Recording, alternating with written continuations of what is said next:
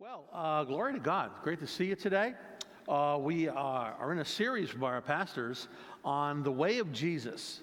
I really like that title because Jesus is our model, right? You say you're a Christian, that means little Christ. So we have to follow the model. And anytime we can speak about the Lord Jesus, we're following our model in our lives here. All that we do, all that we represent him on this earth as his ambassadors, as his ministers of reconciliation, we must reflect our model, Jesus. So I have the honor today to speaking on the compassion of Jesus, the compassion way of Jesus. So let's open up in prayer here. Father God, we just invite Holy Spirit today. That you would illuminate my mind, my heart, Father, that I would not get in your way today, that, Father, you would communicate to the hearts of the people here what you would have them leave here with, that, Father, truly we would take it with us in the days ahead, that, Father, that we would be those that know of the compassion way of Jesus. And we thank you for this in Jesus' name. Amen. Well, before we look at the compassion of Jesus, I think we need to briefly examine a couple words like sympathy and compassion. Since we tend to use these interchangeably, they're not interchangeable. They're not synonyms for each other. They are very different in concept. Sympathy, Webster tells us, it means sameness of feeling. Sameness of feeling. So when people say, I feel your pain, I get it, that's sympathy. But for compassion, Webster shows us suffer with another. Suffer with another. That's very different. Compassion is beyond words. It moves to action. How about that? So when sympathy acts, if you would, it becomes compassion. It's no longer just sympathy. Sympathy could be sending a nice card to someone. But if you put money in that card, that's compassion. Mother Teresa didn't offer sympathy to the poor that she ministered to. She offered compassion. She lived among them, experienced their suffering, showed them acts of compassion. There's a true story. There happened to be a reporter one time, I forgot from which country, watching what she did. And she had picked up a baby that was in the gutter that was dying. And it was a little tiny baby, held it in her hands, and the baby died in her hands. And the reporter said, "What'd you do that for? What good did that do?" And of course, she was like, I can't believe this guy's asking me this question. She looked at him, she said, "If this child could just know a few more moments of love before leaving this world, the Lord would be pleased." Amen. That's compassion. Sympathy would be, oh, this is a shame. She did something as much as she could at the time. That's compassion. So that's an act of compassion. So I'm not saying here today, sympathy bad, compassion good. I'm not trying to give you that impression. They're just different forms of comfort that we bring to one another. And in your first fill-in-the-blank handout, if you're doing that with us, it says, Jesus, however, was a man of compassion. That's what we're looking at today, the way of Jesus, the compassion of Jesus. Jesus was not a sympathizer. He was a man of compassion. And this is not God saying to humanity, gee, I feel so sorry for you that you're so hopeless in your sin. Too bad. Wow. No, this is God saying, in Jehovah God, Jesus, I will come down and pay the penalty for your sin at my suffering, at my expense. That's the compassion of Christ. Not acknowledging, oh, wow, you're having a hard time, aren't you? He did something about it. So when we look at the compassion of Jesus here, obviously the cross is our ultimate example of the compassion of Christ. But let's take a look at a couple scriptures here. In Matthew chapter 9, verses 35 and 36, and looking at the compassion of Jesus, Jesus was going through all the cities and the villages, teaching in their synagogues and proclaiming the gospel of the kingdom, and healing every disease and every sickness. Seeing the crowds, he felt compassion for them because they were distressed and downcast like sheep without a shepherd. Here he becomes their shepherd. Notice it doesn't say he has sympathy for them, but compassion for them. And he did something that had an action to it. It showed compassion to them. Look at another Jesus moment here in Matthew chapter 14, verse 14. When he came ashore, he saw a large crowd and felt compassion for them and healed their sick. So we're noticing a pattern here. As we saw in the last scripture, he brought healing to the afflicted. That was an act of his compassion. He did something. He did something that mattered to them that they could not provide for themselves.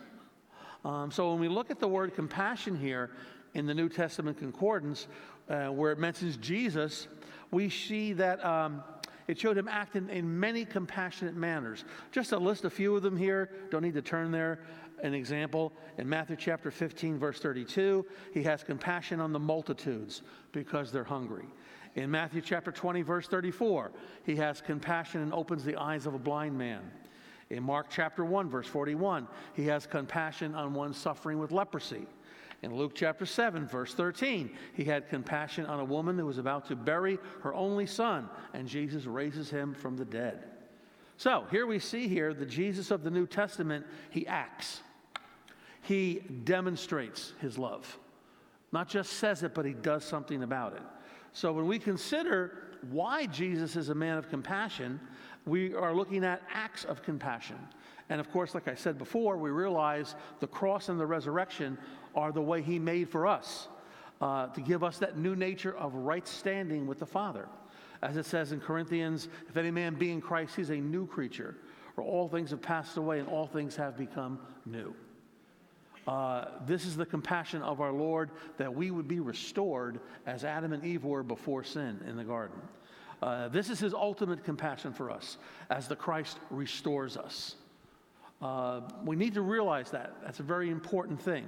Not lose sight of this, because the way of Jesus is the way of compassion. One act here that's, I think, amazing is an act of compassion from Jesus.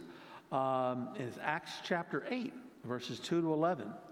And this is the compassion of forgiveness. How about that? Do you ever consider forgiveness as a compassion? An action that maybe you don't want to do, but you should do because it's a compassion to forgive. Wow. John here 8, verses 2 to 11. I'm sure you've heard the story. And in the early morning, he came into the temple area, and all the people were coming to him, and he sat down and began to teach them. Now, the scribes and the Pharisees brought a woman caught in the act of adultery and placing her in the center of the courtyard. Wait a minute. What do you mean caught in the act? Where were these guys? Were they under the bed, behind the curtains, peeking in the windows? My gosh, how incredibly extreme these guys are. And notice there's no man brought. He got away. Probably he was one of the Pharisees, and this was a trap for Jesus. That's been assumed. Anyway, here they said to him in verse 4, "Teacher, this woman has been caught in the very act of committing adultery. Now in the law of Moses commanded us to stone such a woman. What do you say?" Now they were trying to test him so that they might have grounds for accusing him. Now Jesus does this twice, but stooping down with his finger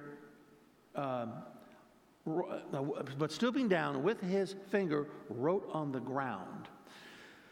There was a tradition in the first century that when you challenged a rabbi with something very serious about what would heaven say, they would go to the ground or use a stick, and they would start just swirling in the ground. That meant, be quiet, he's listening to God for an answer.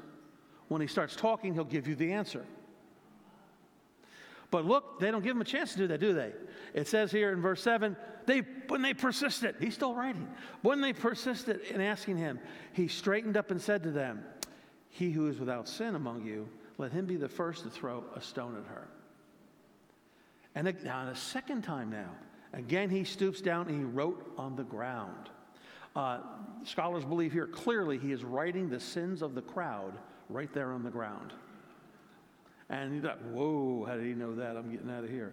And look what the next verse here in verse 9. Now when they heard this, they began leaving one by one, beginning with the older ones, who obviously had more sin. And he was left alone, and the woman was where she was in the center of the courtyard. And straightening up, Jesus said to her, "Woman." Now, you got to remember, to say woman was a title of respect in the first century. He wasn't being sarcastic. So if she's caught in the very act of adultery here, he's going out of his way right now to show respect to her. "Woman, where are they? Did no one condemn you? She said, no, Lord. And Jesus answered, Jesus said, I do not condemn you either. Go, from now on, do not sin any longer. And of course here, the point of this illustration is the way of Jesus is a way of compassion that brings forgiveness and healing to us. It's a compassion of Christ to forgive. We can easily spot the healing of the sickness and disease as clearly this is an act of compassion, and feeding multitudes who are hungry. But to forgive is a great act of compassion. The next verse here I want to share is on your memory verse there, because I like this verse so much. John chapter 5, verse 24. Truly, truly, this is Jesus speaking, truly, truly, I say to you. Now remember, whenever you hear that in Scripture, truly, truly, it's an Aramaic expression of the first century, which means what I'm about to say, you're not going to believe. So I have to tell you right up the front, I'm telling you the truth. Truly, truly, I say to you, the one who hears my word and believes him who sent me has eternal life and does not come into judgment, but is passed out of death into life. Oh, that's good news. Why? Because the enemy is a liar. And he always brings up people's past sins and failures. People are constantly in fear of judgment on their life one day. Did you meet Christ as your Savior? You have passed out of judgment. There is no judgment waiting to bite you on the bottom. He has forgiven you, and judgment is gone because he took my judgment for me that should have been on me to the cross. My judgment put him on the cross. He took my judgment from me. That's good news. Because the enemy will always remind you that you can't look at God. Look at the ugly face you have with all the other sin in your life. People are like that. They think God is some Zeus with a lightning bolt ready to strike you. That is not the God of the Lord Jesus Christ. That is not the Lord Jesus Christ. He is not a God of judgment for the believer, because Jesus took my judgment for me. The Word of God tells us we have become the righteousness of God, God's very righteousness. That's something that goes right over our heads we don't get. If I ask you today, don't raise your hands. If I ask you, tell me 3 things you could do to be in right standing with the Lord, 3 things that would please him. Your answer should be 0. Because you could add nothing to the righteousness he's already given you. Wait a minute. How about leading somebody to Christ? How about giving more? The church would like that. How about giving more? How about praying more? Well, that's all good, but that should come out of your nature of a new believer anyway. I don't do it to add things to get brownie points with the Lord. I've already been given right standing. I've already passed out of judgment. What a relief. What a rest I have, that I don't have to do something to please God or to make peace with God. It's already being done by him because I couldn't do it. That's a rest to know that. So we have come out of judgment here. We have passed out of it because of Jesus. So that's number 2 there on your fill in the blanks. Our Lord Jesus, in his compassion of his forgiveness, removes the judgment meant for us and puts it on himself. Our Lord Jesus, in the compassion of his forgiveness, removes the judgment meant for us and puts it on himself. What a relief if we would believe on him. And you know, when you read the scriptures carefully, especially in John, that's all he ever asks of us, that we would believe him. Because if we believe him, our behavior is going to change. Our thinking is going to change, and then our behavior is going to change. How we live our lives are going to change, because he'll then transform us inside. What an amazing thing. Now in Hebrews chapter 4, verse 15 out of the Amplified Bible, it ought to be a law. Everyone ought to own an Amplified Bible. Thank you. We have here, for we do not have a high priest who is unable to sympathize and understand our weakness and temptations, but one who has been tempted, knowing exactly how it feels to be human, in every respect as we are, yet without committing any sin. Here in sympathy, we see here to sympathize, it means Jesus gets it. He gets our human condition. But he doesn't stop there, as we see. He connects with us, and he then acts in compassion on the cross and the resurrection, a compassion he shows to us. Heavy stuff here. So when we talk about Jesus, the compassion of Jesus, the way of Jesus, in this Way of Jesus series, what do we do with this knowledge? If it's just here to make us feel good, I think we missed it by a mile. Really missed it by a mile. Let me give you a picture here that Jesus gives us. It's a picture in a parable that you know about. In Luke chapter 10, Jesus tells us in a parable which we call the Good Samaritan. Now, of course, we think in this culture a Good Samaritan means he's a good person. That's not what that means. Samaritans were a hybrid people that lived in central Israel primarily, probably half Jewish, half Assyrian, because the Assyrian Empire conquered northern Israel before Babylon came in. And they're a hybrid people, and they were very hated by the Jews because it reminded them of the days when they were idol worshipers. So they didn't like these people at all. And oddly enough, there are still some there today in Israel, and strangely enough, they're Jewish, but strangely enough, they're the only ones practicing animal sacrifice. Isn't that wild? Here, they're the only ones that were ever faithful to the law of Moses. Pretty wild. Not that we do animal sacrifice, but it's just amazing. Here, the ones they hated the most ended up being most faithful to the law of Moses. Pretty wild. So anyway, here, these are people that they're just hated. They're hybrids. They're not wanted. Their race is not wanted. So here we have in Jesus' parable, of course, a man is lying beaten and hurt on the side of the road. If he doesn't get help, Mount Sinai Hospital is not there to help him. He will die. No ambulance is there. He's going to die. So here we have people start to walk by him. There's a priest and a Levite, and they ignore him. This is a fellow Jew. They ignore him in his pain and suffering. They should have helped the man because of who they were, but they did nothing. Then a Samaritan comes by, hated by the Jews. Maybe he should have had the response, die, Jew, and keep walking. No. This guy, Scripture says, when he saw him, he felt compassion. And at his own cost, he helps a man that probably, in his culture, he should not have helped, but did anyway. Amazing here. So, of course, it was a lawyer that challenged Jesus. Why is it always a lawyer? It's never a fireman, a school teacher. It's always a lawyer. Anyway, so this lawyer who's challenging Jesus here, being snotty, Jesus responds to the lawyer, which of these three do you think proved to be a neighbor to the man who fell to the robber's hands? And, of course, the lawyer responds, and he said, the one who showed compassion to him. Then Jesus said to him, go and do the same. Go and do the same. Notice the incredible statement of that. Doesn't Jesus tell us also in the Gospels that we didn't turn to that we are to carry our own cross, deny ourselves and carry our cross? Now, religion will tell you stupid things like sickness and disease is your cross, your mother-in-law is your cross, whatever. That's ridiculous. It is not your cross. Jesus took the sickness and disease and tried to save your mother-in-law if she would receive Christ. But no, that is not it. That's impossible.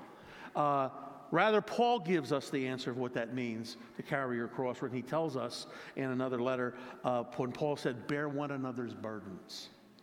Jesus bore my cross. That cross he carried that ripped his skin, that was heavy weight, that was my sin he carried. He did that for me because I couldn't do it for myself.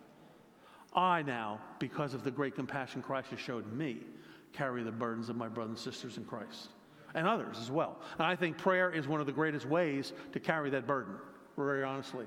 But we also have acts of compassion. So when we carry one another's burdens in our lives, we are carrying the cross we were meant to carry. These are compassion directives from heaven. And isn't that the point for you and me today? Here on our third fill in the blanket says, Jesus who ministered the way of compassion calls us to do acts of compassion. Jesus, who ministered in the way of compassion, calls us to do acts of compassion. If it was just Jesus, the way of compassion, we're called to be modeling him. What does that mean to us? No, obviously, it puts another issue on us to be men and women of compassion. And keep in mind here, what we saw in the Luke example and what Jesus did for us, compassion will cost you something. It will cost you in time. It will probably cost you money, right? It'll probably inconvenience you. It's going to cost you something. Jesus offers us a compassion here that the natural nature of selfish man does not understand. Yet we're called to do this act of compassion as he did. So we have to do it in the anointing that he gives us to do it. Because I can't do it without this new nature of love in me. Don't drink coffee before you speak. That tells your throat, shut up. Okay, the anointing of a new nature of love that we receive, that we're born again into, gives us that ability. I mean, we have a food pantry here, one of probably right now the largest ministry in our church. It was the children's ministry, but now the youth ministry, the food pantry ministry is far bigger for the amount of people that serve in it. Why are you doing this for? Doesn't it cost you something? Hey, gas is like gold today. Doesn't it cost you something? Isn't it taking your time away from you and your family? Huh? Isn't it inconveniencing you? Especially when you have to be at the food pantry on a cold winter morning. I don't want to leave the house.